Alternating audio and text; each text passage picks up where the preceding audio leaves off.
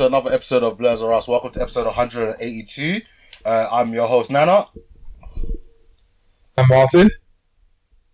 And I'm Stevie. Yes. You got the three amigos for today.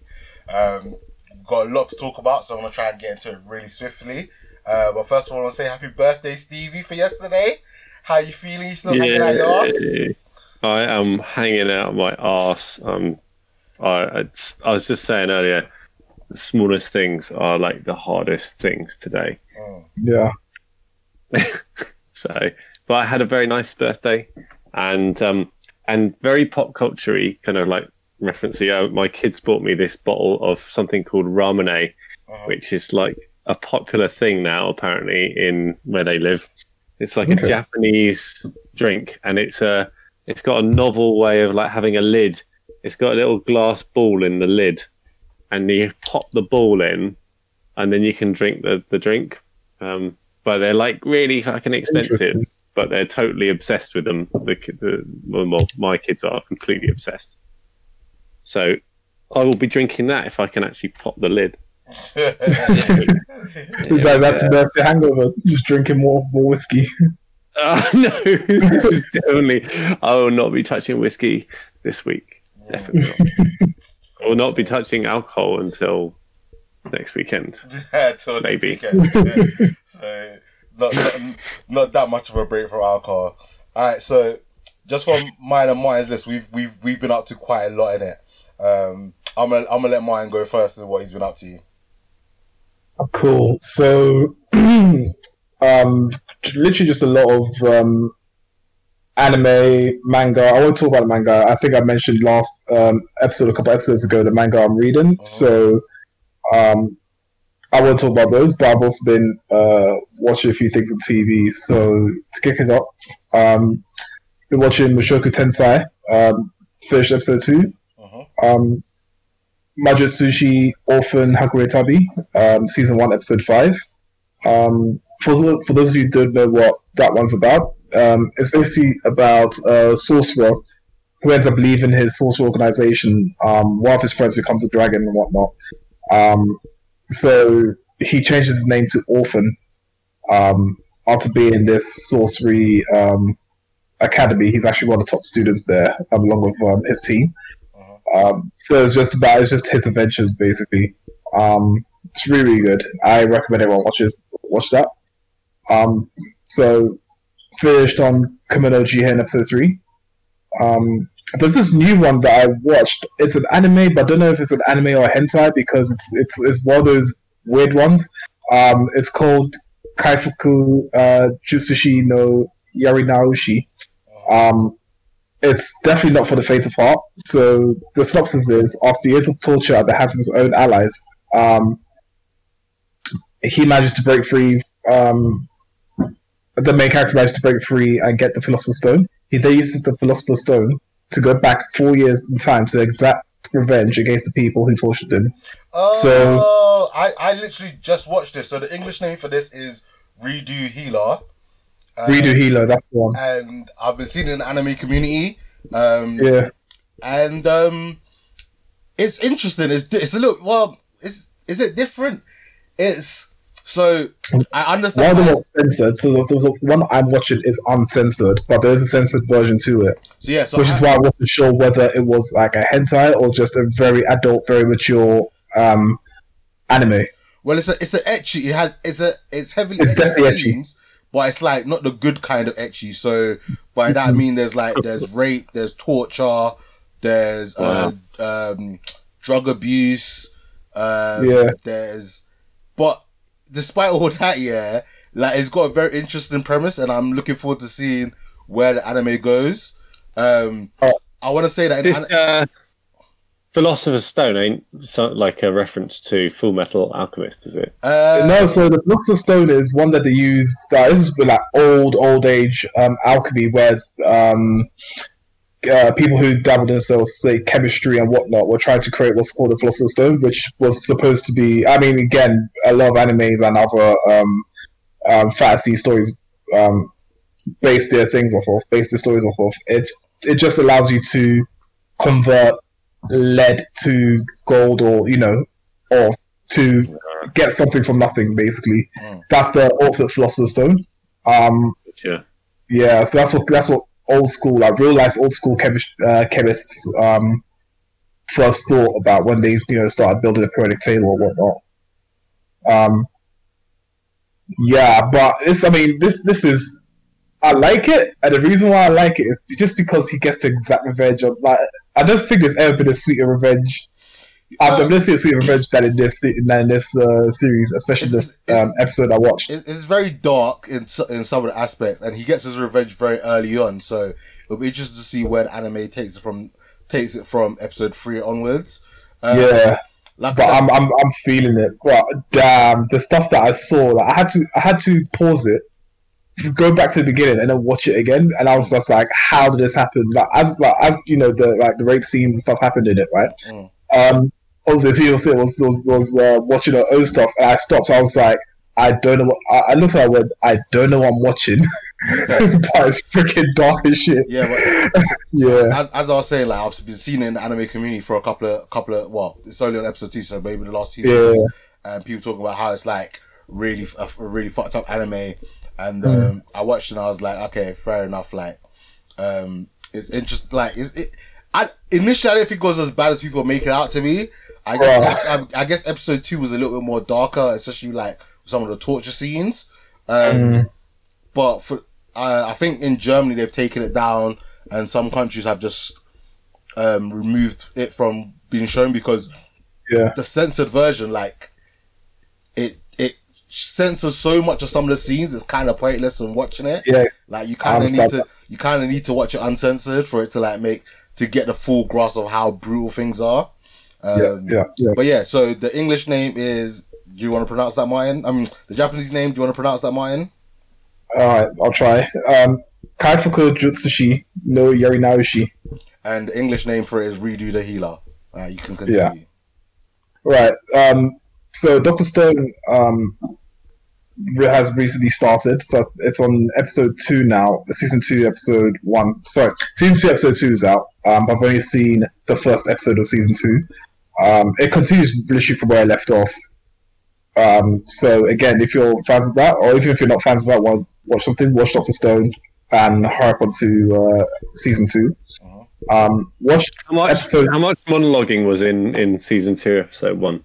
Not a lot actually. Just a quick recap, and already they're going about trying to do new things. So because I remember watching this with my boy, right, and this is I quite got into it. But one of the things about this series, Dr. Stone, is there's this one character who just shouted everything like this, and there was a few kind of like. It was almost like there was a tick list of like, this is, they had internal monologue, they had character that shouts, and then plotting, scheming, like clever dude, and then like very clever baddie. And it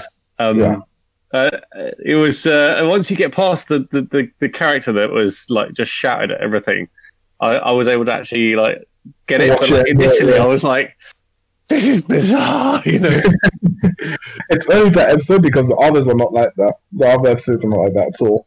Oh, okay. Yeah. So maybe just revisit it, or try to get back on that. All right. Watched episode 3 of Kumodesuga Nanika. That's So I'm a Spider, So What? Okay, I don't think I've watched episode 3 yet. It's good. So you learn more about the world because it moves on from the main protagonist and looks at more of the other students that were transported to that magical world. It just shows that there's actually shared abilities, not in the sense that everyone's got the same ability, but in terms of it being like RPG where you've got your stats and whatnot. Everyone who was transported from Earth to the fantasy world also has those kind of stats, and depending on what they do, obviously their stats level up exactly the same way as protagonist. So it's another good episode. So I also watched Jujutsu Kaisen. In fact, I watched that just before we started recording. Nice. I skip over intros. I usually watch the the intro, like episode 1 and 2, and then I skip it. So by this time, I managed to actually watch it from beginning to end. I didn't skip out the intro. The new intro actually bangs. So it's a really good intro for the anime. So I just started Star Trek Below Decks. I've just finished the first episode. It's good. I really enjoy it.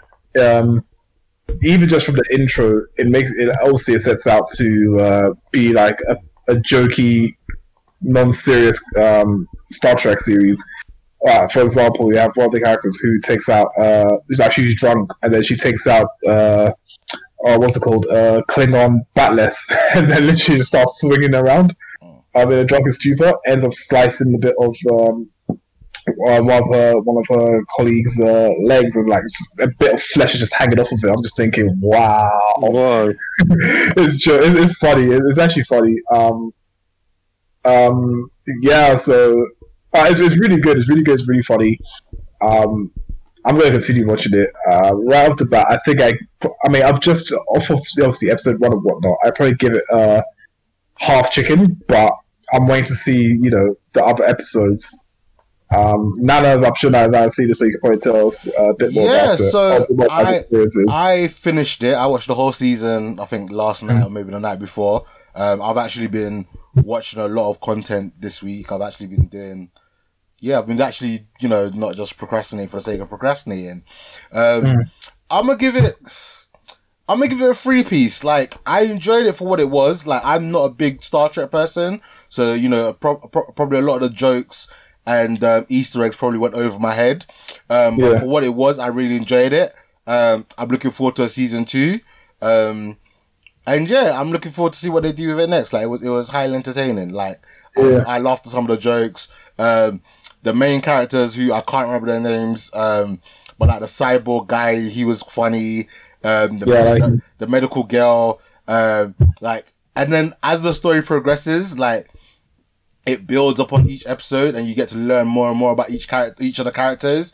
Like, you can kind of watch the episodes as standalones, but like, there is a little bit of theme going through it. Like, they become more friends as they go on. They learn more about each other. Especially like the 2 main characters, you learn more about them. And, like, I look forward to you to finish it and being like a Star Trek person, giving us like a true rating. But right now, like I said, I'll probably give it a 3-piece as it stands. Cool. Well, I did say, like, before it came out, I did say that was similar to, is it that Netflix series? Is something like Beyond Space or whatever? Final Space. So saying? I think it's Final Space, the one with Final Space. That's the one. Final Space. Mm. Yeah, it did remind me of that a lot, but it's just because Final Space obviously did it first, and again, it's an adventure in space, and it's just really jokey and stupid. So that's those advice I'm getting from it. But I'm liking it again because I'm a Star Trek fan as well. So it's just funny. Nice. Yeah. I know we talk about these 2, but we'll talk about it. So I'll skip those. People that are listening, you'll obviously know what it is when we start talking about it. I finally managed to watch Charlie's Angels, the 2019 version. Mm-hmm. I just wasn't going to spend money on it or go out my way to try and find it online to watch it or something. So just wait for it to come out. Whether that was going to be on Netflix or on Sky Movies. It ended up coming up on Sky Movies, so I just watched that. It was. I gave it a quarter chicken. I'm giving it a quarter chicken. First was a half chicken, but after everything that was going on, and me also comparing it to the Charlie's Angels TV series and the previous movies that came out in 2000 and stuff like that, this movie just did not stand up to them at all. I felt that dialogues were, everything felt very sort of PG, actually, considering that Charlie's Angels. I mean, where do I even begin? All right. Let me start off with fight scenes. Fight scenes were cool. Obviously, fight scenes nowadays are very, very good. Even when you watch kids movies like We Can Be Heroes, for example. Even those fight scenes are really good. So I don't expect anything less from that. In terms of the plot was dumb. It was dumb because, you know, all these plot twists was not really a plot twist. You could kind of tell already what was going to happen. I didn't get the sort of like one of the characters going out on a revenge type deal and, you know, being so focused on this revenge thing, and then all of a sudden she no longer really cares about revenge, like towards the end of it. It was just done very poorly. Even the warehouse scene with the you know, whether they tried to what's it called? Whether they tried to stop this exchange of the weapons or whatnot. For those done poorly. Like one of the characters, again, I can't even bother to remember the character's name, but she was in the car initially, and then she then leaves for whatever reason, right? And then later on they explain why she left, but I was thinking, no, I'm calling BS on that. I mean, that makes no sense why you did that. Oh, it also makes no sense why you did that. Yeah. At the end of it, you also had, I mean, the only bit I liked about it was at the end. Not because the movie finished, but because it showed all the other angels and stuff like that. But even with that, as in the angels that they all got to meet, and you know, it's all coincidence that they actually do it all angels or whatnot.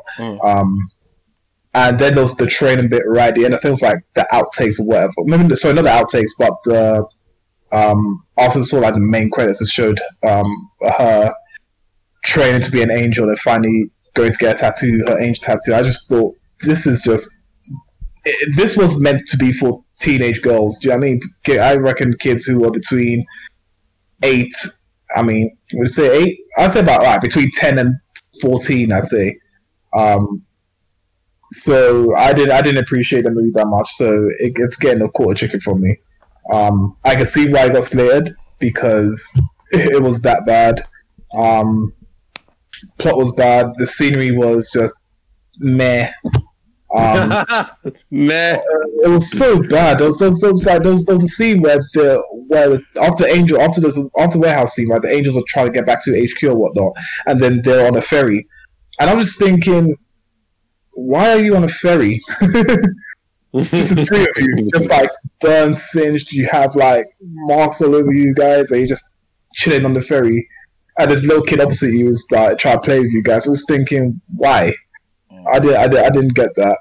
The song was rubbish as well. The song that was sung by, I think it was Ariana Grande, Miley Cyrus, and I can't remember the other one who sang this song. But the song felt out of place.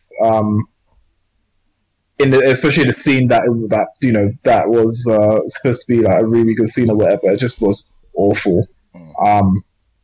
So yeah, that's my take on it. I've been continuing with Star Trek Deep Space Nine. I'm on season 2, but I think I'm now on season 2, episode 8 or 9, maybe even episode 10. Actually, wow. Yeah. So I've got a lot to catch up on. So I'm currently on episode 12. I've just finished episode 12 of DS9 season 2. So we're almost like almost level pegging there. Yeah.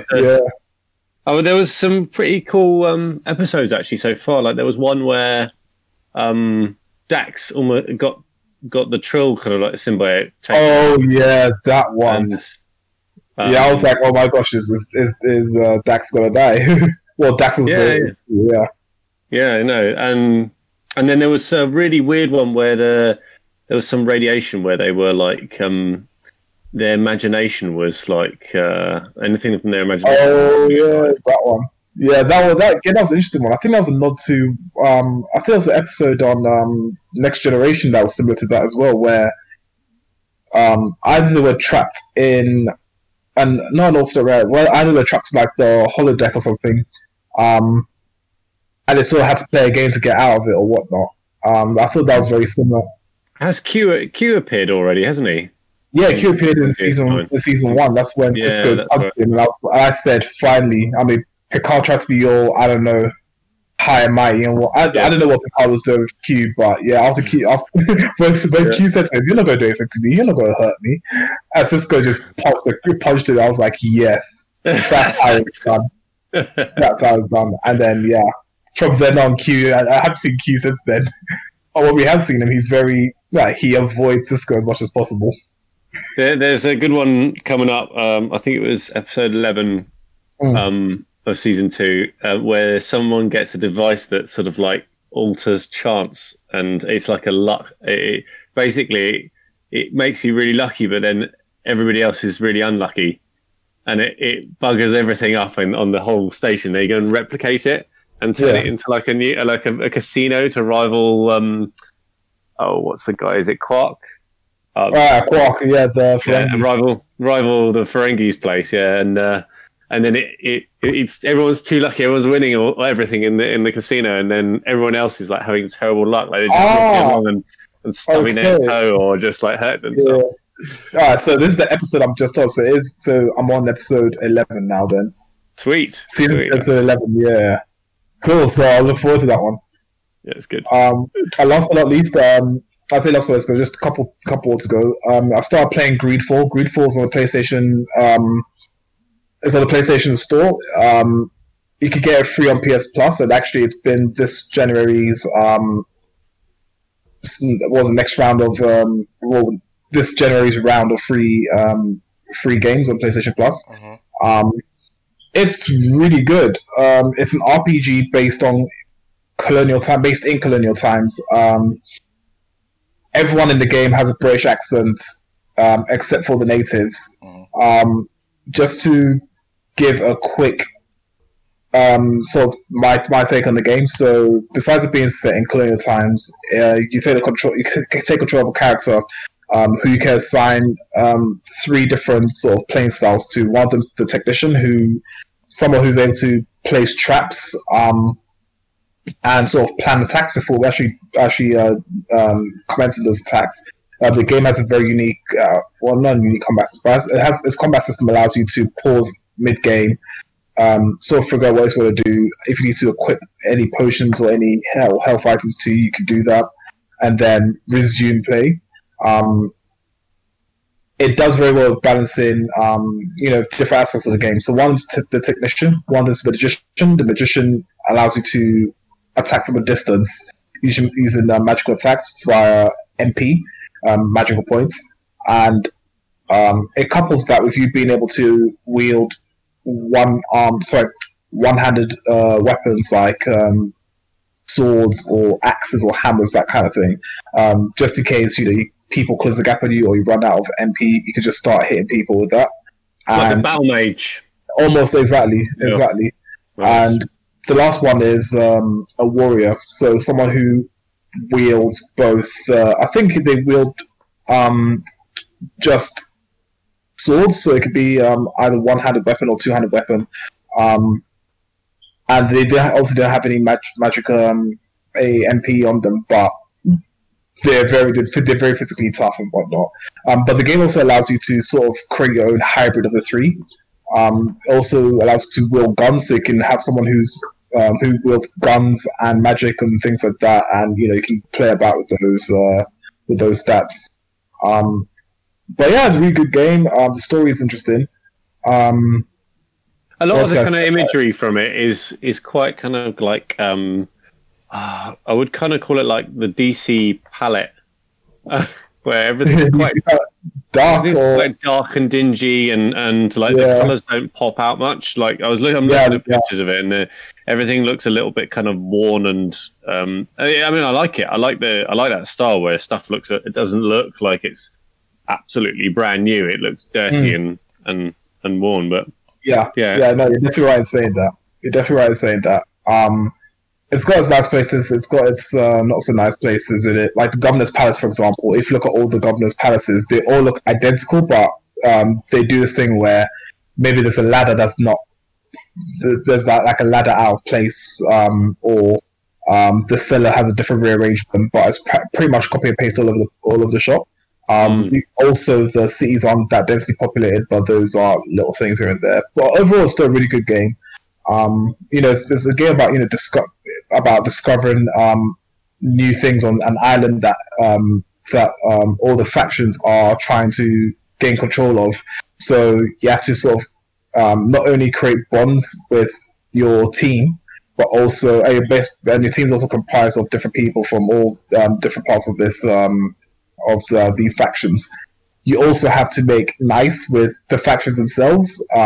So there's a faction that's like ultra religious and stuff like that, and there's a quest in it where you even discover truths about their religion. So you then have to delicately handle that, otherwise you could end up they can end up really hating you. I don't know how long that will progress in the game. I don't know whether you get chances to sort of redeem yourself or redeem the relationship with them. But just things like that you have to pay attention to. There's a whole load of investigation stuff like that. But the game is really good, and I recommend people try it out. If especially people are into RPGs similar to The Witcher, for example. Yeah, definitely try it out. I'm gonna have to do that because I'm playing The Witcher like solid, and if it's anything like The Witcher, I'll definitely enjoy it. The Witcher is definitely better than Greedfall, but I'd say give Greedfall a chance, just so you sort of get to have a go playing the game. You might even like aspects of it more than The Witcher or not. Yeah, and last but not least, it's the Fate Winx series that's on Netflix. For some reason, when I read Winx, I had the Witch series in my head. The Witch series was something on Cartoon Network or something like that back in the day. So I was like, oh yeah, we want to watch. I really want to watch Winx. So I'm like, what it's like. No, have you watched this? Say again? Have you finished this? I haven't finished it. No, Okay, not at all. Save it for next week because I want to add that to what we're going to watch for next week. I've got that on my watch list already. Yeah, okay. Save that for next week. All right, cool. I won't ruin anything for you, but I will say that I then realized that Winx was actually like the kids' version, which is to do with fairies and whatnot. Yeah. It's the Winx cartoon, but they've made it like adult, like Sabrina. It's like if you've seen Shadowhunters, it's similar to Shadowhunters. And I'll leave it at that. And yeah, that's been my week. Fair enough. All right, so I think last week I went. Before we go into that, I normally do this at the start of the year, but I just didn't do it because I've been kind of all over the place a little bit. I just wanted to go through some of our SoundCloud stats. So in the last year and a bit now, since the 24th of January, we've had 8,423 plays, 27 likes, 2 retweets in a sense, or reposts of the track, and 13 comments. Our top play track for that time period was with 290 plays. We've got episode 163, which is Project Power. With 237 plays, we've got episode 158, which was a Digimon movie, Warrior Nun, Kipo Season 2, and Brand New Animal, which reminds me I need to get back and jump on Kipo because I think they dropped the Season 3 a while back and I still haven't watched it yet. And our third popular track for the year was episode 161, which is Umbrella Academy Season 2 and Transformers War for Cybertron.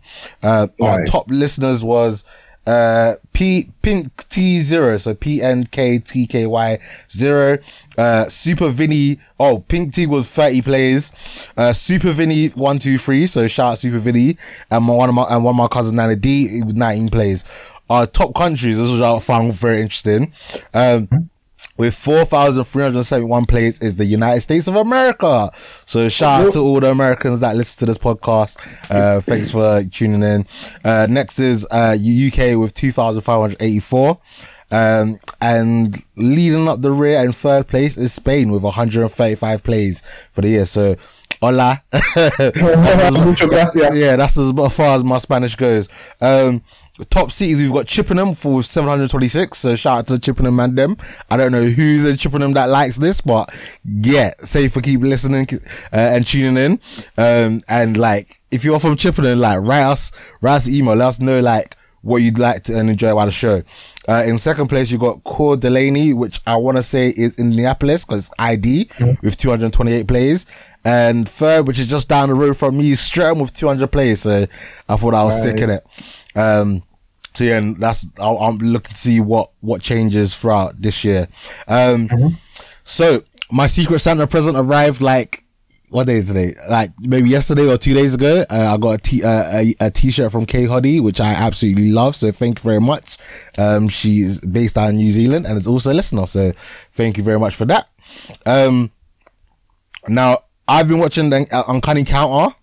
I haven't been watching it recently. How much have you watched of it? I don't know. I think I got to maybe like episode 8. I was enjoying it, yeah. And then basically, like, my girlfriend introduced me to you know, like when like you're chilling, and it's like, well, not dating that, but you like just chilling at home, innit? And like you're looking for a show to pick on Netflix.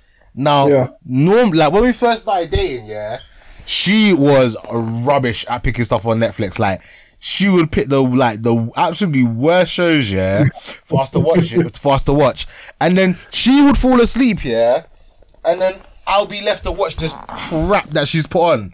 And a lot of the times, it was so bad. Like, even though I watched a couple of episodes, I don't think I ever went back to finish it. But like, her taste in shows like just didn't match up with my taste. But in like the recent couple of weeks, she's been picking out some really good shows. So, I don't know if anyone's heard of Shoppers. It's like an American-based comedy about like the staff in a supermarket. It originally was airing on ITV like late at night, so whenever I couldn't sleep and I was looking for something stupid to watch, like after like Family Guy and stuff, that would be one of the things I'd watch. So I'd watch that. I only watched maybe like 3 or 4 episodes of that. No, we watched the first season of that, so we got into season 2, and then she was like, "Oh, I want you to check out this show called Crazy Ex-Girlfriends." So I started.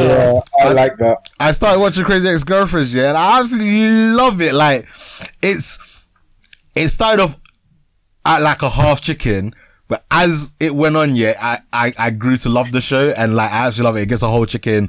I'm on season 2, episode 10. It's a musical. It's like a musical TV show, and like it's not something that I would usually watch. So I think that adds to my enjoyment of it. And it's just really well done. Like this just looks like it's a really fun show, and it looks like a really fun show to be part of like the cast, because like you're constantly going through outfit changes, you're constantly doing different activities, you're singing, you're dancing, like it just looks like a fun production, innit? So I'm really enjoying it. I think there's like 4 seasons of that, so I'm gonna go back to it at some point. You know, with Uncanny, with the Uncanny Counter, Stevie, I'm only on episode 5, you know. I'm also which episode am I on? Hold on a sec. I'm on episode 4. They're like long episodes. They're like a whole hour. They're hour long, and there's like 16 episodes. So I started thinking it was gonna be a nice, quick, 8-10 episodes, like some of the Korean stuff that we've just been recently getting. I like it. It's nowhere near as good as Alice in Borderland and what's the other one? Alice in Borderland and Sweet Home. It's nowhere near as good as those two. Right now with I'm actually really enjoying it. I'm surprised at how I quite like this. This has got like a different feel to it. It's like a lot more comedy in it, and like they're cracking jokes left, right, and centre. Yeah. Where like every time someone touches the woman, the young woman called what was her name, Hannah.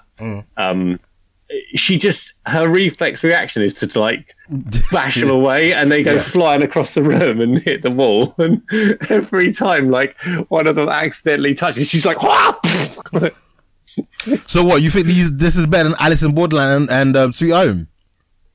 It's different for me. I really enjoyed Alice in Borderland because it was fucking dark. I really enjoyed the exploration into the different characters and the kind of like the emotional side of Sweet Home, though obviously the graphics in that were like a little bit questionable for some of the monsters to begin with.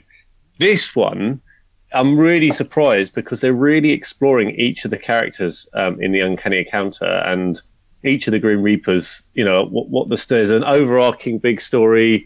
There's a few sub stories, and then there's sort of like each of their own like backgrounds. And I'm just I was expecting it to be tacky and cheap and crap, but actually I'm really like invested. I want to know what they're going to do, how they're going to wrap it all up. And there's also there's blatantly going to be like there's these different levels of like bad souls. They keep on going on about like a level 1 is an evil soul that's attached itself to someone, but just is sort of like whispering in their ear. Yeah. And a level 2 is where they're kind of like they've killed like one person, properly manipulate them, and level 3 is when they've taken over that person's body completely. And then they've mentioned like a level 4, but I'm like thinking there's blatantly going to be like much higher levels, and we're going to see some crazy shit in the future, I'm sure. Nah, So definitely. I'm quite excited by it. Yeah, I'm definitely gonna go back to it. It's just like I said, the crazy ex-girlfriend has like captured my soul right now. Like literally, like I even had to pause and I was like, I need to stop watching this. I need to catch up with some of my podcasts. I need to catch up with some of my anime, and then maybe like Tuesday I'm gonna come back to it. I watched episode 2 of Jobless Reincarnation, which was like before. Again, I'm still really enjoying that show. I've started watching some other new anime releases, so I sort of apologize if I butchered the name, but Hortensia Saga. Basically in this world, there's like 3 tribes or like 3 factions, and one of the factions like goes rogue and starts like a civil war in a sense.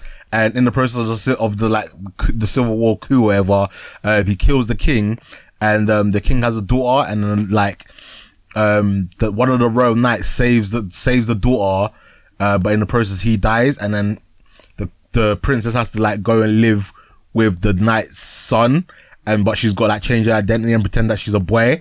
I'm just like, you can clearly tell that it's not a boy, and it's funny and it's intriguing because like it looks like it's gonna. If anyone's ever played any of the Tales of Eternity, the end of the Tales games by Square Enix, it has that feel to it. So I'm really looking forward to seeing how that's going on. I finally started watching Hariyama. I'm 2 episodes in. I think episode 3 drops today, so I'm gonna check that out later. It's a really cutesy and nice slice of life. It's very entertaining. It's very funny. I'm enjoying it so far. I also started Skate of the Infinity. When I say this anime is sick, it gives me in terms of like the musical elements, it gives me like a Samurai Champloo vibe. It's like very hip hop metal-y kind of music, obviously like to reflect the skate scene. In terms of skateboarding, it's more like it's more like, is it luge? Where it's like downhill racing rather than like luge. Yeah, luge. It's more like that, but obviously they're skateboarding down rather than lying flat on their back going downhill. But it's that element of racing in terms of skateboarding rather than them doing like loads of fancy tricks in it. So yeah, Skate of the Interview, like it was hyped up to be one of the animes of this season, and I'm really enjoying it so far. I watched Disenchantment season 3. Why did you get around to watching that? Yeah, I watched it, completed it. This was the worst season that they've done. Like, this was like, I give this a cool chicken, man. Like, it just wasn't as funny as the first 2. And even the first 2, it normally starts off bad, but it gets funny as it goes along. This one just started bad and just stayed bad throughout, man. Like, I was really disappointed. By the end of the season, I was like, I don't want any more of this. Like, season 1 and season 2 started okay, and I was just like, this is not very good. But by the end of it, I was just like, I can't wait for the next season. I honestly, if it gets renewed for a season 4, I'll be very surprised. And if it does, it's gonna take a lot for me to like jump on it to watch, because like I wasn't very impressed with this. I've been gaming a little bit. I wouldn't say gaming, but I played the demo for Monster Hunter Rise that's coming out on Nintendo Switch in March. I've never played a Monster Hunter game before this one. The demo gave you like a fully leveled up character in a sense that you could play around with. Obviously I chose I chose the female that dual wields because that was the only option you had. And the game looks interesting. I will probably get that in March and try to play with it and try and see if I can get some friends that I can play online with. And also I started playing League of Legends Rift. Again, I played League of Legends on my laptop a while back. It's something I played with Marvin quite a bit last year. The mobile game it feels a little bit more easier than the desktop version. And hopefully I'll be trying to play it every once in a while just to, keep myself entertained on it. But yeah, that's pretty much it for my week. Stevie, what have you been up to? All right. So I've seen a movie that we're going to talk about in a bit. So I'll leave that until we actually chat about it. Yeah. I've seen a series that we're going to chat about. So I'll leave that. We already talked about Uncanny Counter. Yep. I'm really enjoying that. Want to see what happens with that. I quite like, and like Nano, you're talking about like stuff that you can watch with your missus. One of the things that like Steph and I quite like is these sort of like serial killer documentaries, or stuff like what was that series that was a fictional series based on a real events about the guys who came up with the term serial killer. What was it called? Mindhunter. Okay. So we totally love Mindhunter, and there are loads of sort of like serial killer stuff out there on like Netflix and Amazon Prime and everything. So something's come up called The Night Stalker: The Hunt for a Serial Killer. Mm-hmm. So we watched like episode 1 of that, and it is brutal. This guy went around LA and just he was sort of going on he just picked random people and kill them, and he would pick kids and go and rape them and then not kill the kids and like just drop them off, and like nothing happened. He was indiscriminate about and it for it to start off with, like the police department were thinking that there was like lots of different people doing all these killings, and it took a while for them, like over 100 days, for them to finally get together like that. All these killings was one person, and they needed to pull all the resources together to track this one person, because he wasn't sort of fitting he wasn't falling into any specific category. Yeah. So one episode was absolutely brutal. We're like, okay, one episode's enough for today. Let's watch another one another day. But it's really good. So I'm going to be watching more of that. I've been playing The Witcher 3 to death. It is so good. I have, honestly, I think I've said this week after week after week, but as the story progresses, it just gets better and better. I'm so impressed that this is like reading one enormous book, like that is really well put together. I have never seen a game have this good dialogue. It's got main quest dialogue, it's got side quest dialogue, and it's just got wandering around the universe, wandering around the map, and listening to people chatting shit to each other. Mm-hmm. And you just if you stand next to them, they even start commenting about the fact that you're standing there watching them, and it's like, this is amazing. And then if you actually try and interact with them, they'll be like, "Oh yeah, I saw you standing there," and this is just got no quests, no kind of it's literally just NPC chat where you get So they must have spent a fuckload of sort of time updating and adding dialogue to this game. Very impressed. Yeah. I saw a trailer for Willy's Wonderland. I don't know did I share that with you guys? Yeah, I saw the trailer for this as well. Nicolas Cage, right? Yeah. Have you guys talked about that? No, we haven't. So that that is amazing. I am so into that. It's basically based off of the Five Nights at Freddy's. Five Nights. Yeah, okay. There's a reason why I didn't. Yeah, no, not watching it. Okay, so Five Nights at Freddy's is it's this horror game, isn't it? Yeah. Where this Willy's Wonderland is that horror game sort of scenario, but add a batshit crazy Nicolas Cage into it, who murders the fuck out of all the creatures. Yeah. It is so funny. The trailer, I was watching the trailer just going, it starts off and you're like, oh my God, are they trying to do this Five Nights at Freddy's? And then all of a sudden he breaks I don't know, was it like a pool cue in half or something? And starts beating the shit out of one of these animated monsters. And oh my God, it is. Yeah, I am looking forward to this. It's going to be such a funny movie. So it's not an actual horror. It's more of I think it is a horror. Action, but it's going to have. Yeah, it's going to be an action horror where actually Nicolas Cage's character is the one that everyone should be afraid of. I don't know. Now I'm there to watch, because for me, the reason why I said no is because when I first played, the only time I played Five Nights at Freddy's, that jump scare, I absolutely hate getting jump scared. Last time I got jump scared, I kicked my brother through I think onto the bed. Oh, it was crazy. I entered the room.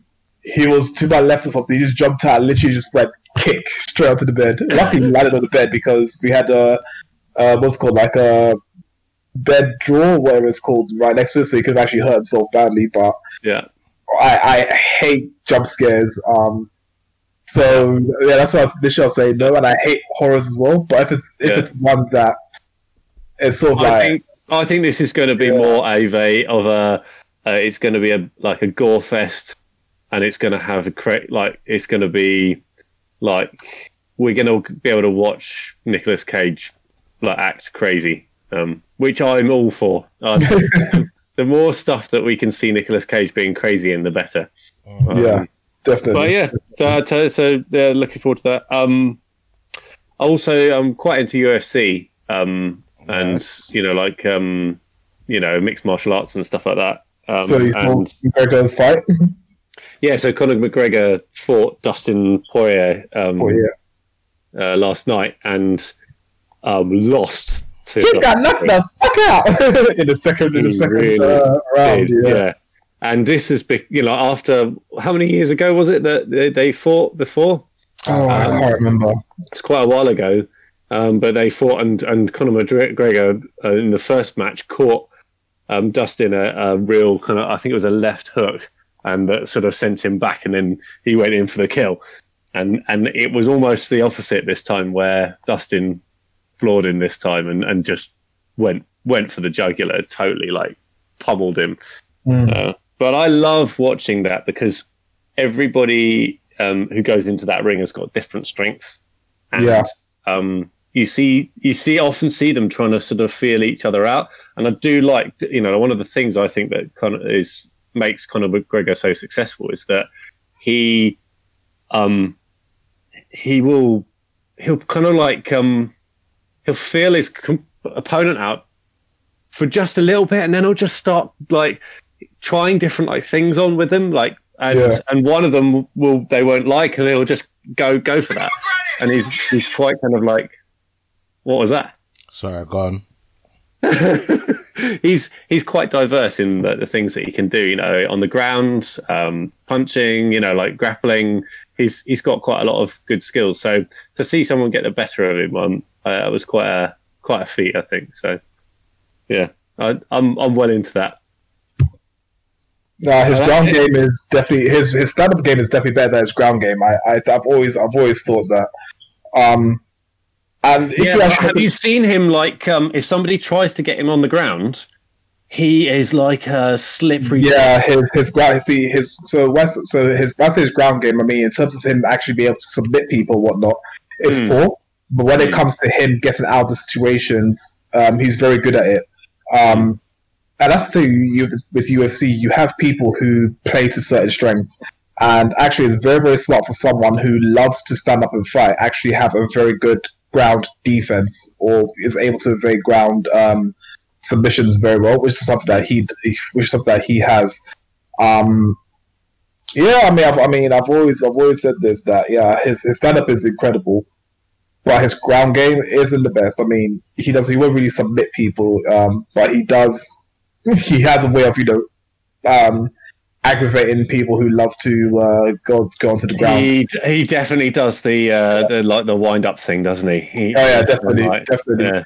Well, I remember seeing one guy who was just like a bloody like a monkey when it came to he was the submission king. It was some other guy, just very slight build.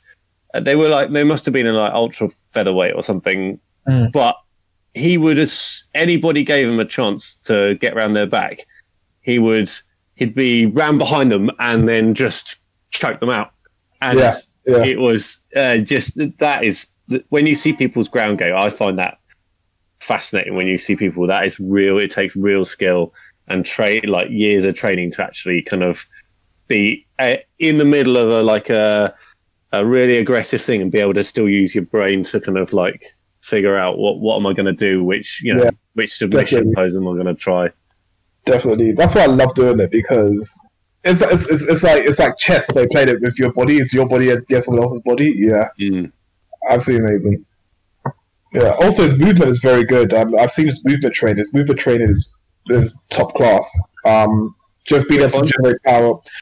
Conor McGregor. Oh, Conor, yeah. Yeah, so when he trains, he's got a very good body movement regime, and the trainer who actually coaches him is very, very good as well. You can definitely tell that him being able to get his body to certain positions and still generate power You don't get a lot of. He does a lot of that. shoulder barges where he'll lay his shoulder into somebody, and still like there's a huge amount of power in that, and it will really, and you there's not much space, but to be able to do that and actually like hurt somebody is quite a feat as well. No, definitely. But yeah, that's it for me. And a lot. Oh yeah, and lots of alcohol. And this is also something I got. I got candy kittens. Alright, cool. All right, let's. Oh gosh. I don't have a lot to say on WandaVision episode 3. I thought the episode was very meh. Very meh. And I'm gonna let you guys talk about it. So go. All right, I found. So I guess the reason why we had a lot to speak about on WandaVision last episode was because we were all speculating on what could happen, what's going to happen, all these Easter eggs and whatnot, all these clues that were lying about that will tell us, just things that we got clued up on that could lead to X, Y, Z scenario. This episode definitely just told us everything, really. It is a world she's created. That the people around her are definitely looking in on her, investigating her, whatnot. It just revealed a lot of things, which is why you haven't got a lot to say about it. That bit where there was a bit where it cut, where like things weren't adding up. And Vision was like asking the wrong questions, and all of a sudden it just then cut like someone had cut the tape, and and then he went back and he was like, "Oh, it's great, that's all wonderful and everything." Yeah, exactly. Even that again. So I think that we know that Vision is dead, right? Yeah. So I think Vision must be the exception to this reality that they're living in, because it's almost like he's separate from everything else that's happening in that world, right? Because it's like he points out things that are out of place, things that are weird, but Wanda herself is trying to run away from that fact. So I'm thinking, has she created Vision? That Vision is almost like part of a conscience that says that points out that this is wrong, this is wrong. You should definitely ask questions about it. But then Wanda herself is like, maybe she says to herself, I know it's wrong, but I don't want it to change. Or I don't. That's why she got rid of the character. Who's that? I can't remember what the woman's name was. Geraldine, Monica Rambeau. Geraldine. Geraldine. Because she basically figured out that she wasn't part of her. She wasn't something she had created. So her mind had gone and basically like her mind was like, no, you can go because you're disturbing my safe zone. Exactly. And Vision's not going to go because he's the part of her subconscious that actually wants to help her and set her free from this. But I reckon it's like a prison that she's created herself. I think so. Again, just because of the fact that it's taken a small town that, from what we saw at the end of it, it was obviously this dome around a specific place. And you saw that straight away. As soon as Geraldine was kicked out, you had all these agents come around and escort her off the premises, property, wherever it is. Also, the Doctor said something interesting. This was after the delivery of the twins. Outside with Vision, he said, "Small towns so hard to escape." Yeah. So that, in my head, I was thinking, that's definitely him saying that it's a small town. But also, with the thing with small towns is that you don't have a lot of people sort of moving away, or you don't have a lot of people moving away, or new people coming in. It sort of remains very much the same. So I thought that was sort of like double entendre, which was small towns are hard to escape. I said it's going to be hard for you to escape this reality, and also anyone new that comes in is sort of just be wary of them. That's what I took from it, because Geraldine, even the other characters were saying Geraldine didn't have a home, and she was new. So I guess that leads to that's what my mind leads down to when I heard that. Yeah, just a lot of things getting confirmed. Like Herb, for example, when he was doing the bushes, and then he started cutting into the fence. Mm-hmm. And what was going on there? Yeah, Vision was like, dude, you're going a bit overboard, aren't you?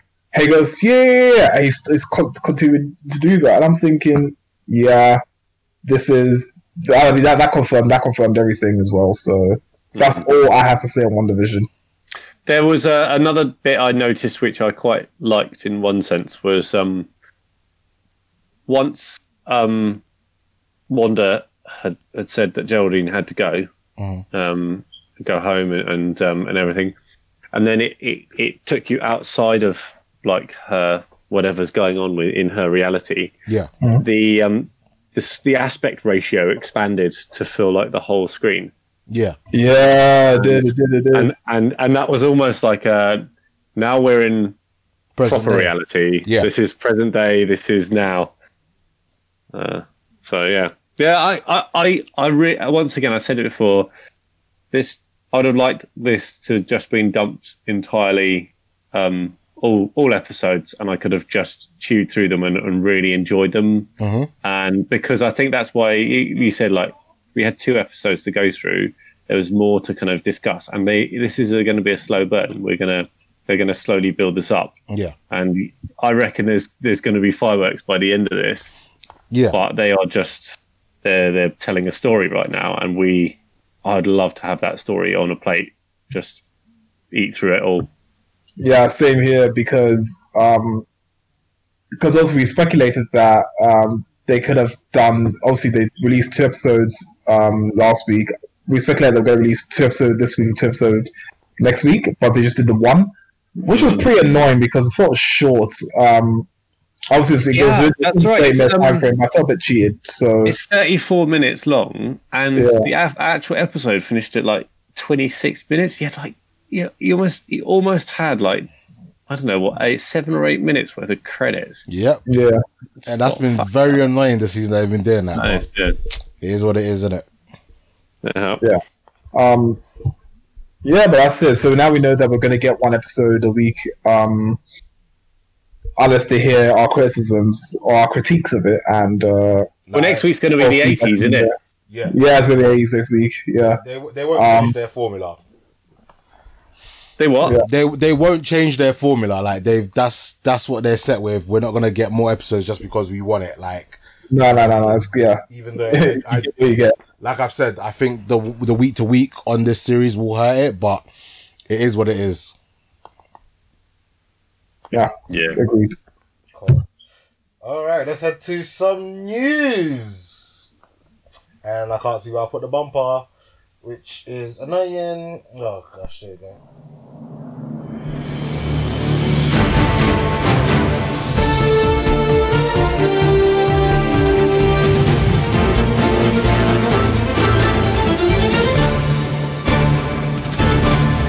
Welcome to Blurs or Us News. I'm going to go the 2 little news items that I've put down, and I'm going to let Martin put down the general news that he's got. So Willow 2 loses director John Chu. This is a bit annoying because he's a very good director, and it kind of just shows the world that we still live in today because he's standing down because, surprise to him, his wife's about to have a baby, and film was meant to be held in the UK, but the UK still being very crap with how it's dealing with the coronavirus. He doesn't want to risk the safety of his family, which is more than understandable. So he's stepping away down from it, which is a shame because I was looking forward to seeing what his vision was going to be for this franchise. That's what you get for not, being able to handle coronavirus more effectively, but it is what it is. Absolutely disgusting. Very bad, but it is what it is. There's gonna be a Wonka prequel coming out in 2023. Timothy Chalamet and Tom Holland in the running to play young Wonka. That's weird. I actually want to see it, because you do want to know how Willy Wonka came to where he is today. From like how he got from wherever he began from to now being, Is it going to be in the latest Willy Wonka canon, or is it going to be totally separate from the last Willy Wonka movie? I think it's a prequel from the last Willy Wonka movie. Okay. They went into detail in the last Willy Wonka movie about his childhood and his dad, and he goes and sees his dad, doesn't he? All right. I haven't seen it to this day. Yeah, I don't think I've seen the most recent one either. But I know in the books it does talk about Willy Wonka going to the lands of the Oompa Loompas and then making this deal with them to come work at his factory. So I guess any nods to that, or even the more recent Willy Wonka movie, any sort of addition to that, or inclusion of the two, I think would be good. That's what I can say on it. The recent Willy Wonka movie with what's the guy who played in it? What's his name? Orlando Bloom. Was it Orlando Bloom? You sure it was Orlando Bloom? Or Johnny? Was it not Johnny Depp? It's Johnny Depp. It was Johnny Depp. Yeah. It was proper crazy. Like, honestly, he plays the most unhinged guy ever, and there are so many moments in it where you're just like, what the fuck? And it's got like the Oompa Loompas are all played by one guy. So they're all like one actor just superimposed a millionfold. Yeah. And it is compared to the one with from the 70s, which is who was the guy? He was a Doctor Who, wasn't he? The guy who played in that. David. Oh no, I'm thinking of someone. No, it was shit. I forgot his name. Anyway, it is miles apart from the previous one, and it is proper weird. And I don't know if this is going to be a prequel to that. It's going to have to follow the same level of crazy. Yeah, I don't know how they're going to do this. It really felt like this was a one-off movie, and that was it. And they kind of wrapped it up at the end of the movie and everything. So a prequel would just be weird. I don't know. I don't know if I'm going to buy into that yet. I need to see a little bit more, like a trailer and a bit more info about it. No, that's fair enough. Martin, do you put down all 5 seasons of the Muppet Show? Yeah, so Cool. like I said before, I really love the Muppets. Ever since I was a kid, I love the Muppets. Come to Christmas time, I watched the Muppet Christmas Carol. Muppets are just my thing. So all 5 seasons of the Muppet Show will be on Disney Plus from February 19th. The Muppet Show back in the day had, obviously Kermit was the one who opened up the show. You get the intro of all the Muppets singing and whatnot, and there's always a celebrity guest, as well as sort of a backstory. So a backstory could be that, I don't know, Miss Piggy has lost something, or one of the celebrity guests sort of cancels last minute, and then they have to bring another celebrity guest, and they just take the mick out of the new celebrity guest, as in, we didn't have any sort of questions for you because all our questions were based on, I don't know, say Dolly Parton, but she can't make it, so we have no real concept for you, so we just got to do stuff on the spot. They all worked so well. There's always a comedy aspect to it. So yeah, I'm really interested in this. My girlfriend absolutely hates it, but I love the Muppets, so tough. She has to deal with it. Yeah. So next news: Joe Biden as U.S. president and Kamala Harris as vice president. I think everyone will know this by now. That in spite of allegations of the election fraud and whatnot, Joe Biden has now been sworn in as U.S. president, with Kamala Harris taking the VP. So what do you guys think of that? Or do you have no real insight onto US sort of elections and how everything's been? Well, it can't be any worse than the last guy, so yeah, that's pretty much all I can say. The thing that boggles my mind is just how many people out in the world sort of excuse Donald Trump's like behavior, manners and ways and things he says. You know, like it's almost like they'll be like, yeah, but that's just him, and he's making a change, and there needs to be a change in America. And I'm just like, fuck, is it that bad?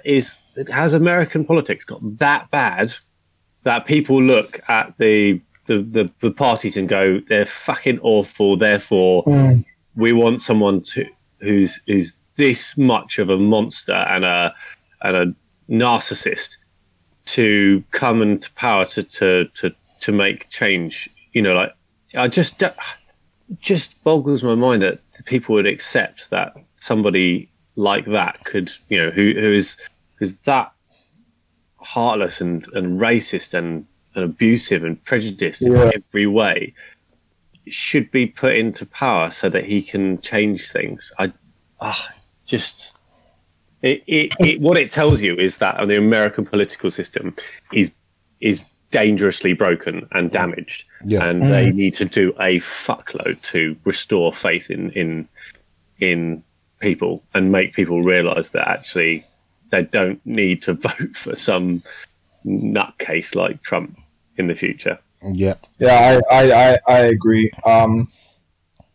You can say, I mean, what I say is that there were definitely reasons for why people thought that would be a good idea to vote for him. I know, obviously, given everything that he's done, even his past, I think we spoke about it like last year or something like that. I can understand people wanting to try someone different because, again, Hillary Clinton was, you know, sort of like she was basically the embodiment of the establishment. And, you know, I guess Americans also felt that their situations hadn't changed, so you can see why people vote for him, and, you know, turn a blind eye to actually the kind of person he was. But now I think, again, I won't really reveal my sort of political leanings and stuff like that, but I think that, you know,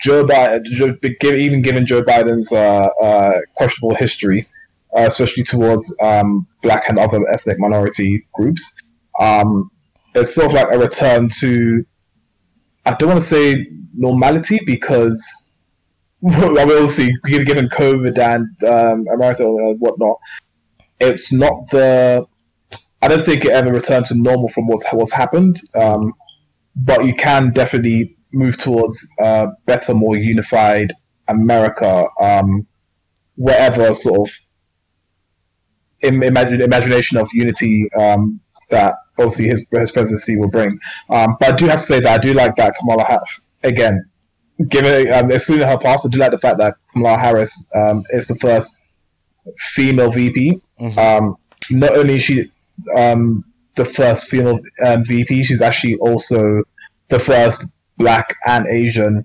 vice president. So I think for representation, it's good. It's more than good, bro. It's great. Yeah, I say good because, again, I'm in my mind, I'm keeping, you know, the her sort of political leanings and whatnot. So, I get that. Obviously, like, I'm just putting just the fact that she's black and Asian, like there's a dual ethnicity there. Like, that's just great. I know that she's said some questionable things in the past, which I'm not expert, so I can't even go into it like that. But in terms of like having a person of color in that position for the first time, obviously we've had Obama as president. Do you know what I mean? Like, if God forbid anything happens to Biden, she will be our next president. Well, not our next president. Our president, well, not our president, but she will be the next president of the United States. You know what I mean? Yeah. And I think what's really good is that if you focus on, you know, Joe Biden's day one stuff, I'm not, maybe you guys don't follow US politics too much, but he's actually done quite a few things which I think are really good. One of them is, I'm trying to bring it off the top of my head, so I may be a bit inaccurate with this. But one of them is giving Americans the $2,000 check that, you know, people so desperately need. One reason why I got into power was because he had a $2,000 check, so he's signing on that. He's also planning to rejoin the Paris climate agreement, which isn't a guarantee on on America actually reducing the United States actually reducing their carbon footprint, but it's an aim. It's a goal that they're working towards to reduce their climate. Sorry, to reduce the amount of carbon they put into the atmosphere. So I think that's really, really good.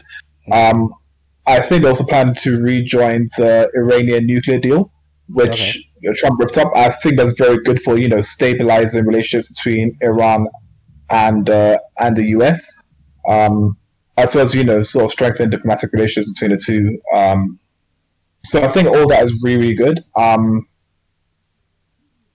hope that Americans now, especially the US citizens, get to experience a president that's more competent at least.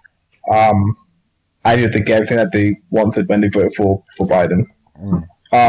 And last but not least, I've already mentioned this, but Fate Wing Saga, the live adaptation of the Wings Club, is now on Netflix. So I know we've already touched upon it, but let me just remind everyone again that it's on there.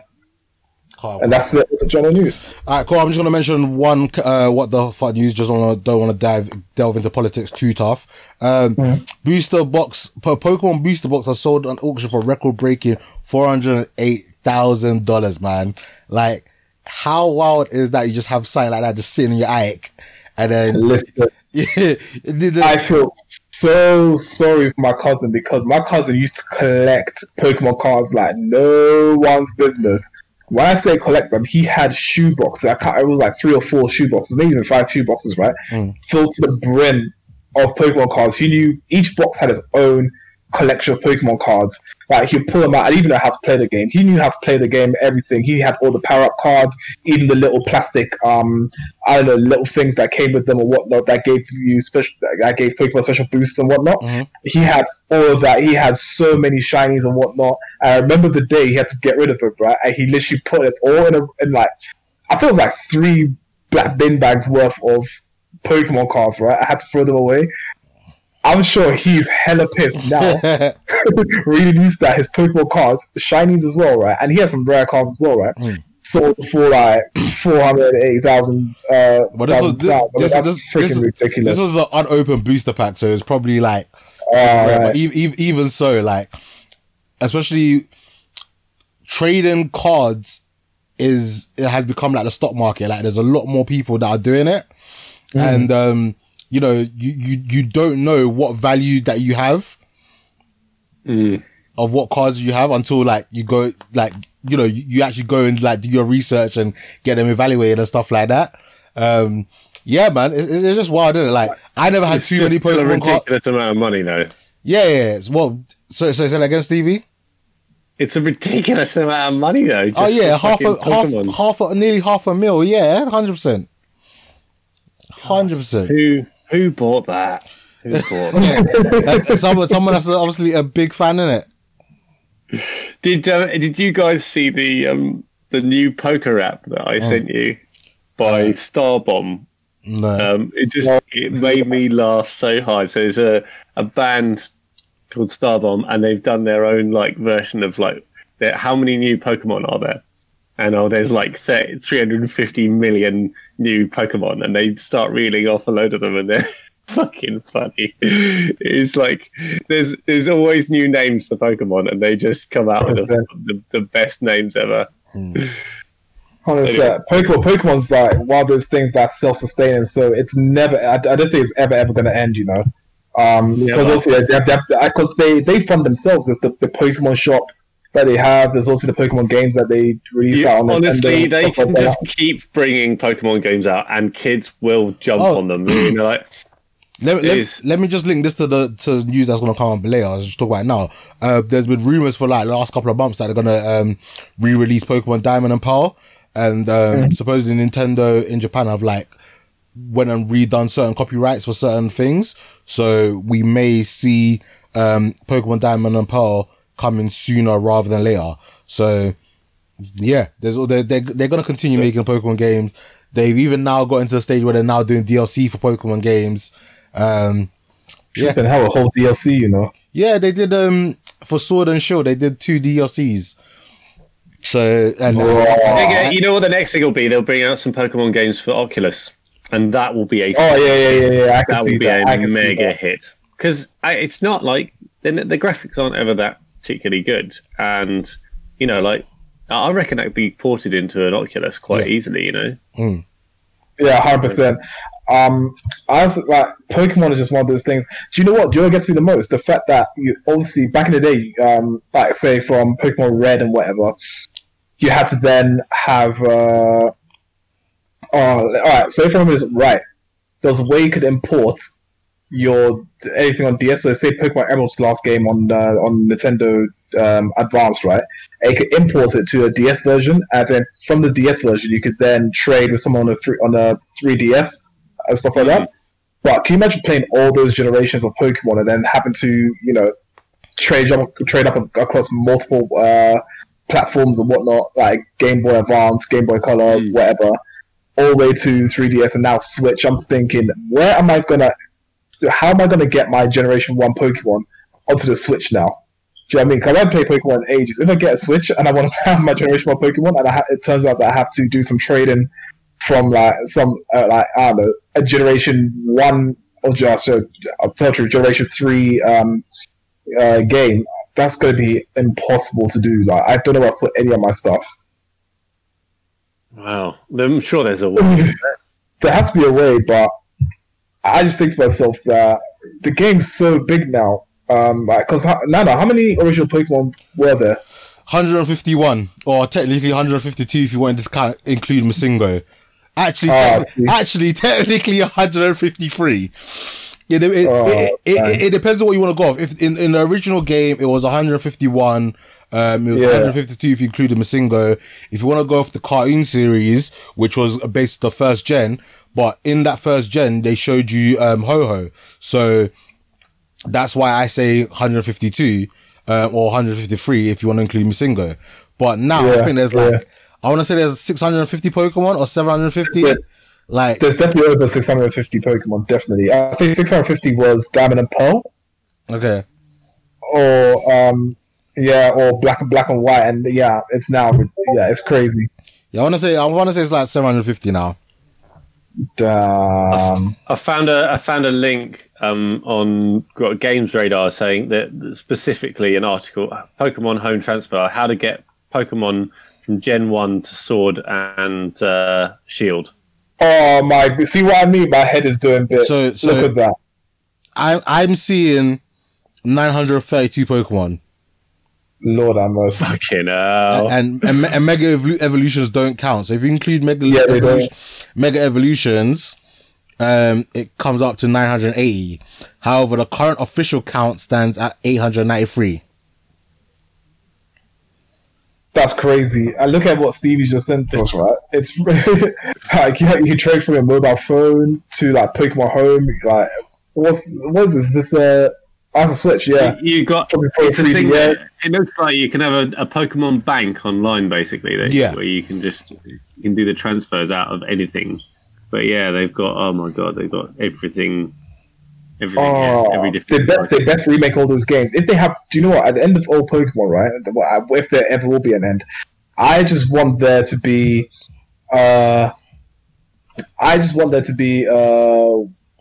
game, a universal game that has all the regions that ever appeared in the Pokemon games, in the various Pokemon games. Well, then go down to each of them. That was the rumor before they released Sword and Shield. So there's been rumors for many years about a Pokemon world where it's Pokemon, but it's also kind of like multiplayer in terms of like every person can start in a different city and you work your way around the different regions and then collecting all the different badges.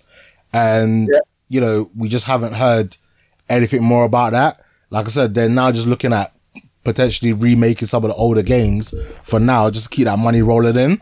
There's also a rumor that we're getting Pokemon Snap in March, and people are talking about they're potentially making a Pokemon Coliseum free with all the new games that are coming out. So, like you said, as long as Nintendo has Pokemon, they will keep pumping out as many games as they want. Yeah. I mean, I'm sure it's still on the cards that they will do like a whole unified a unified world and whatnot. It's just a matter of time, really. And I think the way they're going now, they could be on for years, decades before they even end up doing that.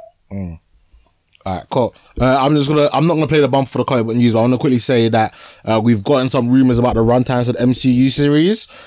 So She-Hulk has been listed as 30-minute episodes, and there's gonna be 10 episodes in total, which is a lot of She-Hulk, which I'm really excited for. What are you guys thinking of that kind of runtime? Yeah, I don't mind that at all.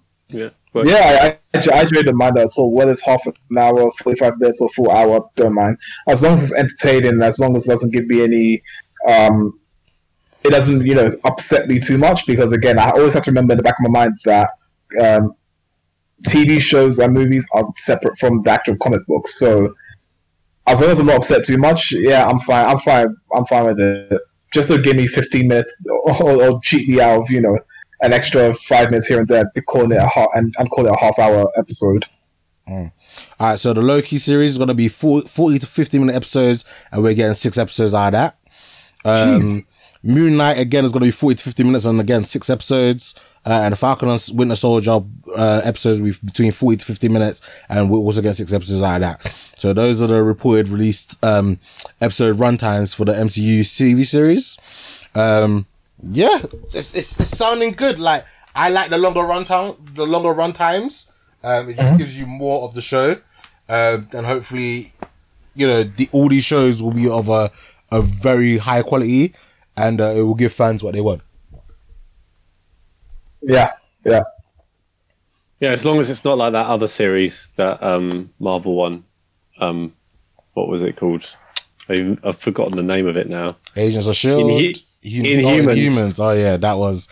I never watched it. That was universally hated. It was fucking awful. It was so badly, not only badly like animated, or not animated, but like special effects, but the script, the way that they acted and everything, it's just awful, terrible. Mad. All right, so heading over to some anime and manga news.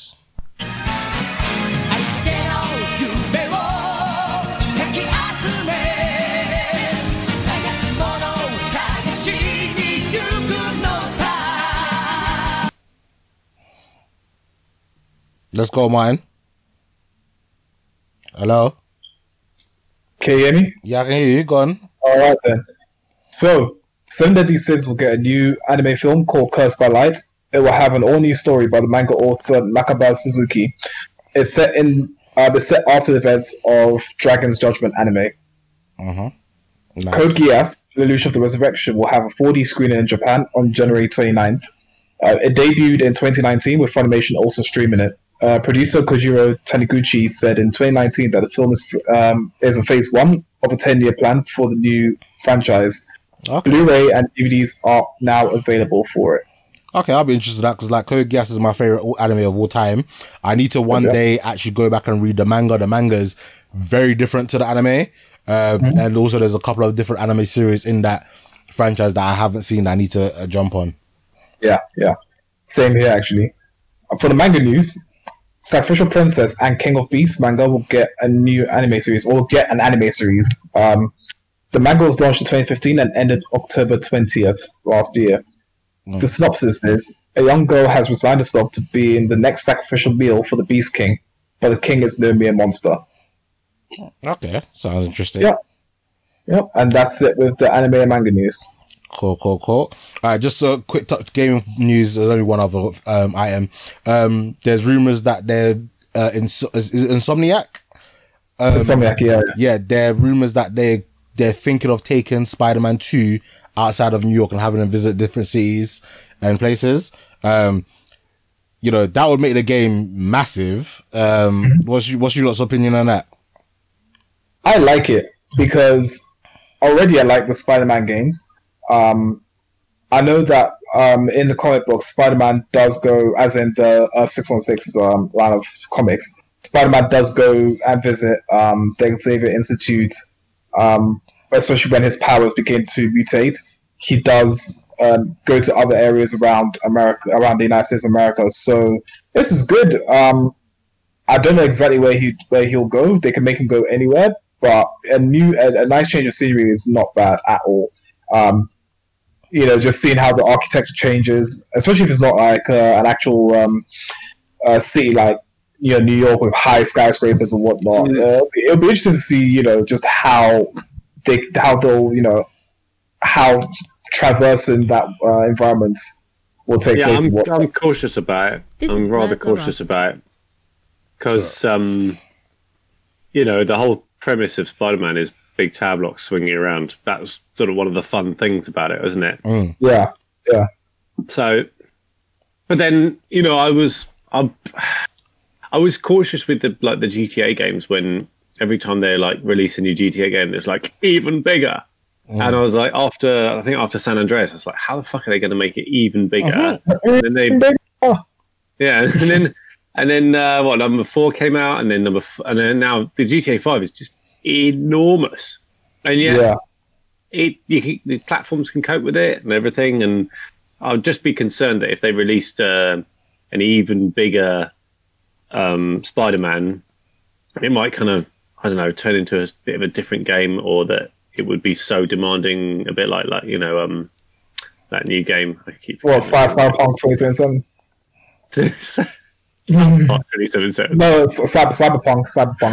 Sorry, you said South Park. I did. Cyberpunk. If they made it so fucking huge that all the consoles couldn't cope with it, then that might be a concern. But I think they did a good job, because I played Spider-Man on the PS4 and I don't have a Pro, and it runs so well.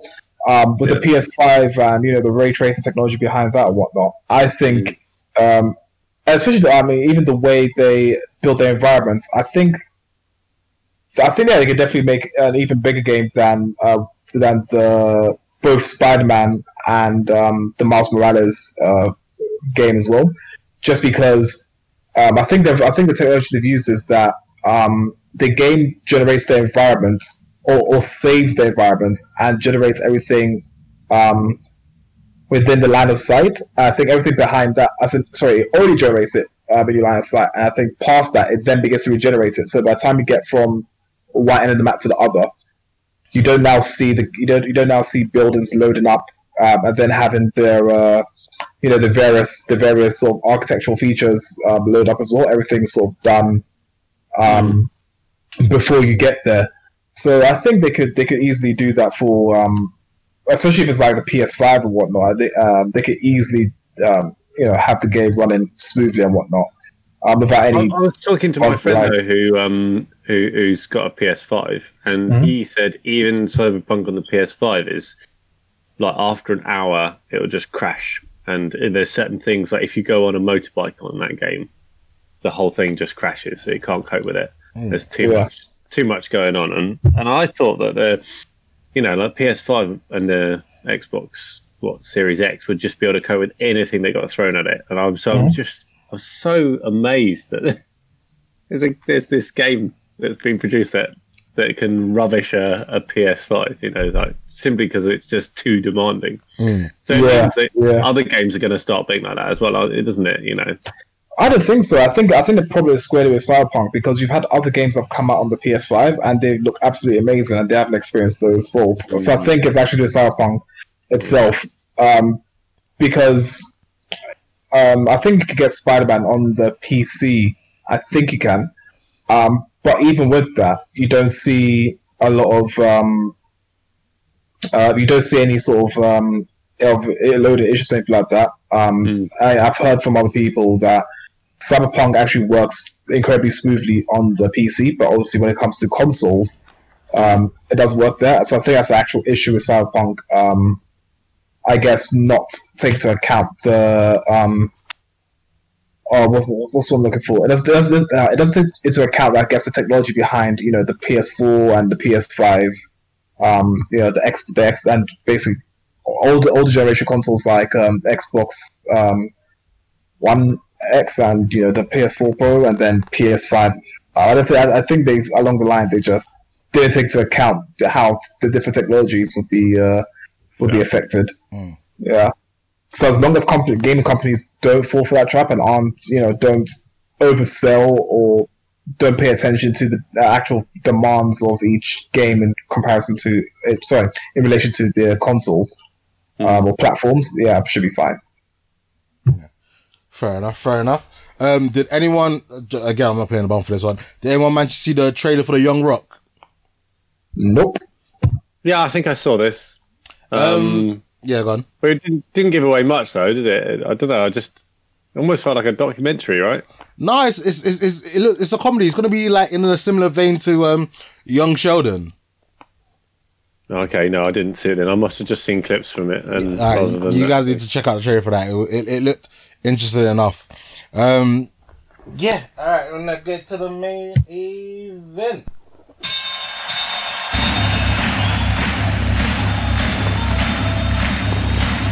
Ladies and gentlemen, welcome to the main event.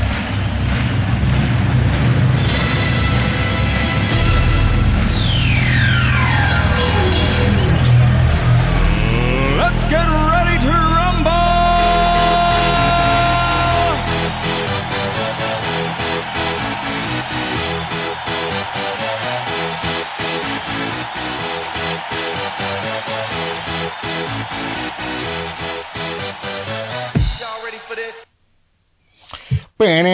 Alright, the main movie for today is Outside the Wire. It's a movie on Netflix. In the near future, a drone pilot sent into a war zone finds himself paired up with a top secret android officer on a mission to stop a nuclear attack. It's directed by Mikael Hafström, written by Rowan Athale. It's called Anthony Mackie as Leo, Damson Idris as Lieutenant Thomas Harper, Emily Beecham as Sophia. I watched this film last week. You guys hadn't watched it yet, so I wanted to give you guys some time to watch it. I'm gonna start with Stevie. What's like your surface thoughts on this and your rating? Right, this was an awesome action movie. Mm-hmm. I loved it. This is like full chicken, totally. Whole chicken. Cool. Whole chicken. Fuck it. I get it wrong every time. I watched it and I absolutely loved it. It had great action, great sci-fi. Cool. Martin? Amazing. It was alright for me. I think I give this. I think I'll give it half chicken. Mm-hmm. The action was all good, but the story didn't really grip me.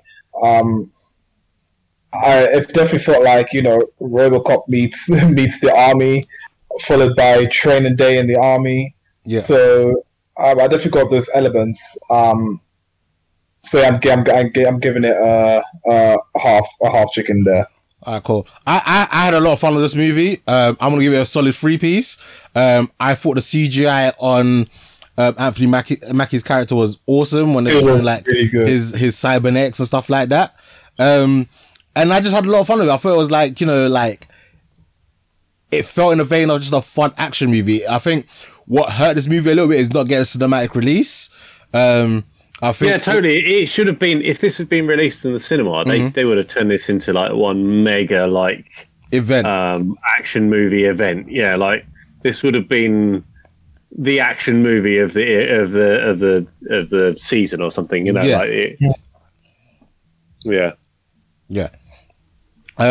So I don't want to give too much away in the story. But again, it was another movie where it delves into the human psyche a little bit and what would you do in that situation? Because when you're sitting at home, like in your home comfort, it's very easy for you to say like, oh, would you save the lives of 500 people and kill your son? Or would you sacrifice the lives to have your loved one? And there's elements of that in this film. And, I thought like how they went about it was really interesting.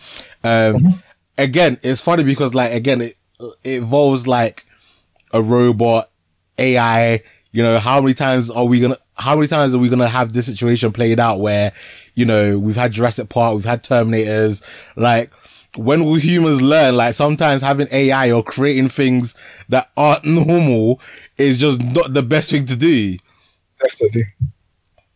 Definitely. So, yeah, I mean, you are right in saying that this movie does look at the human psyche because, I guess I guess the parallel could also be made to video games because a lot of people say that when you're a drone pilot, it's almost like you're being a video game pilot, but obviously you're in the army and blah blah doing what obviously following your orders and whatnot. But when you play games like Call of Duty or stuff like that, right?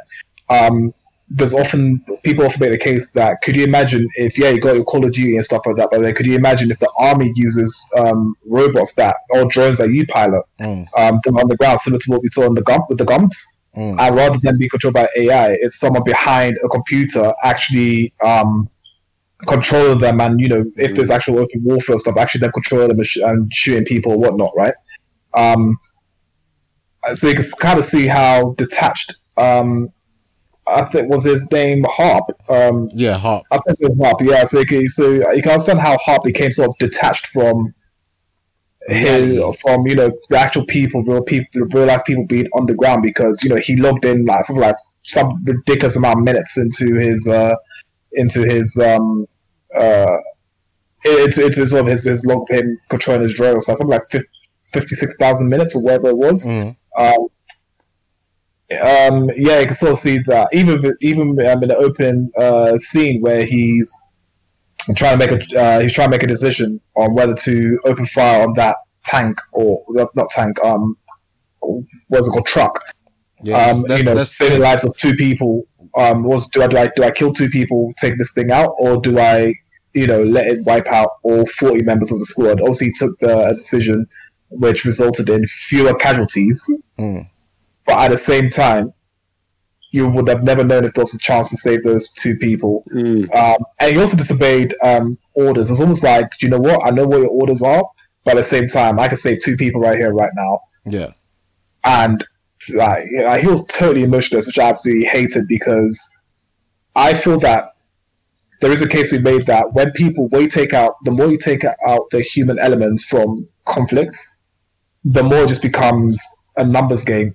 All right, cool. Again, can we see the situation? I have 3 people that are in dire need of help. Armies willing to save. At the same time, there's a convoy of X amount of soldiers coming this way to wipe out this platoon. What do I do? Do I wipe out those people, that convoy with those 3 people, or do I save the entire the majority of the unit? That kind of thing. And like you said, at least that thing of, do you know what I mean? Am I going to switch train tracks or whatever to save 1 person or save 5 people, that kind of thing. Yeah, so in terms of human psyche, I could definitely see, it's definitely interesting exploring that. I thought they did a really good job on the robots, like the battle robots that they had. They looked good. They looked really good. The twitchiness of them was scary.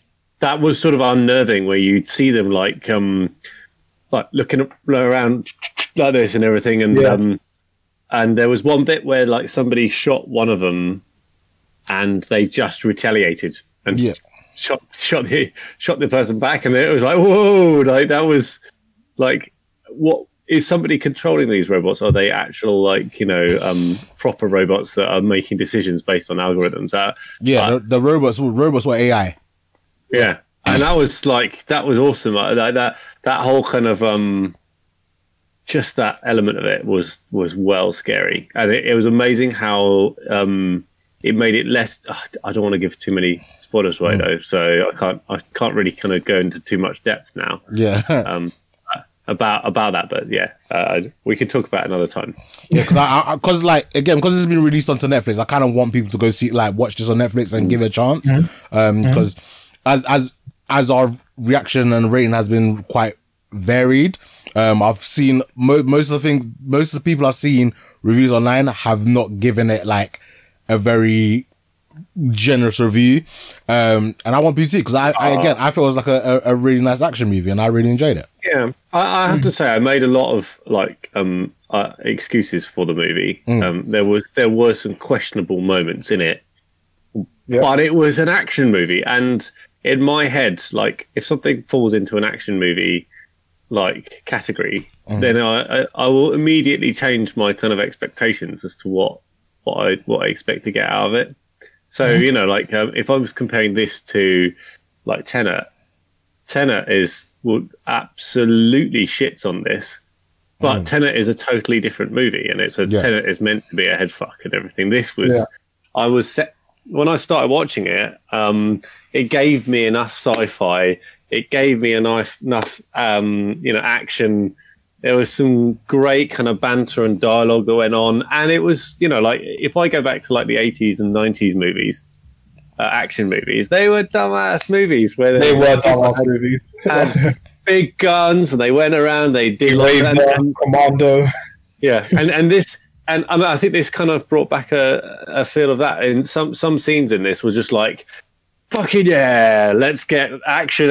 Like, bring on the action and everything. So I think I made excuses for it. Some bits, like when he goes and like he's meant to be like completely new in the battlefield, and then he very quickly adapts to it. Yeah, exactly. Like, and at one point he phones up his buddies in the drone department and like, do me a favor, like.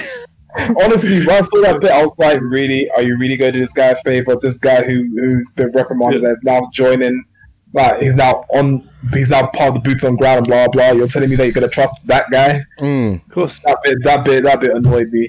No, but it's okay. They say it's an action movie. And they're allowed to do that. It's like the director's artistic allowance, like. Yeah. I also said in my notes that it's another USA versus Russia terrorist story. Yeah.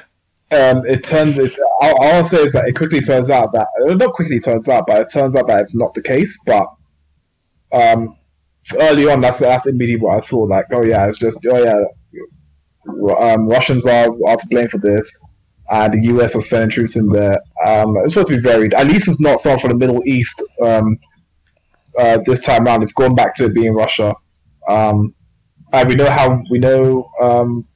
how we say, usually when it's based on, like, basically whatever the terrorist of the day is, that's what movies of that type are based on. Like, I can't remember that movie with Jamie Foxx in it, but it was during a time where, I know the US is still in the Middle East and whatnot, fighting Al Qaeda and whatnot, and ISIS and whatnot, but that movie was generally focused on the Middle East, and movies of that time were focused on the Middle East. Before that, it was Russia. So this is sort of it, getting back to the Russian sort of line of story. Again, looking through my notes, I said some bits were pretty cool in it. So, example of that was the drones have cursors on top of the soldiers' heads. Like, if anyone's seen, like, everyone's played XCOM or what's the other one, SOCOM, or I think it's the same line series, right? Where you have cursors on top of players, on top of your own teammates and whatnot. Mm-hmm. I thought that was pretty cool. I didn't know how they distinguished that. Maybe it's just for the purposes of the movie, but I thought that was pretty interesting. I figured that each of the soldiers had a tracker on them so they could kind of. I just thought it was cool. I thought it was so cool when I saw that. They also had like the squares around, like identifying who's human, and it put like a square around. Is that what you mean by the curses, or? Yeah, the curses, the blue ones on top of their heads. This is right at the beginning. This is what? Right at the beginning. Okay, yeah. Because I remember seeing the one bit when the drone comes along, the drone plane comes along, and it's like it's put a load of squares around different, like as it's approaching, it's sort of like detecting who's who, and you've seen this in like CCTV camera, like advanced technologies where they're like trying to identify what's human and what's not, and it puts like a certain color box around a human, and I thought that's what I was thinking when I was looking at that. I was thinking, that's it's that same kind of technology, only even more advanced, obviously. Yeah, I definitely got that. Also, I also want to say that. I don't know if it falls into spoiler territory, but I'll say that Leo's reasoning makes sense in a way.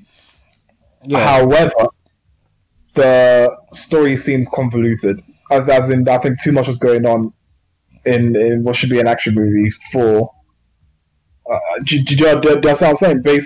So what I'm trying to say is that Leo's reason makes sense because of when he talks about the human elements, as we've been discussing about the human elements, especially in war zones and whatnot. But at the same time, that story went through so many turns of whatnot to get to that. I reckon it was them they were trying to throw in the switch thing, like the double switch, like who's actually, what's he actually going to do, and who's the actual like baddie here, or like who's it just felt messy to me at the end of it. I was like, man, that's a really messy way of just saying this is the point they were trying to make. I think they could have done that better. Fair enough. Yeah. But overall, I'd say no. Like you've said, we've had a very mixed rating. Well, we've given it various ratings. So, guys at home or guys listening, even definitely check it out and let us know what you think of this. And maybe I know you might even agree with Stevie's rating. You might agree with Nan's rating. You might agree with my rating. All you might just say is absolute bones, and that's no reason. Alright, Stevie, any closing comments on this one? No. Alright, guys, that brings us to the end of this episode. Hope you guys have enjoyed it. The King Kong trailer is out, so go check that out. This episode, I'll hopefully have it up by, sometime this evening. Alright, guys, thanks for listening. Stevie, say bye to the people. Bye, people. Mine, say bye to the people. Bye, everyone. Catch you next time. Alright, guys, thanks for listening. Bye-bye now.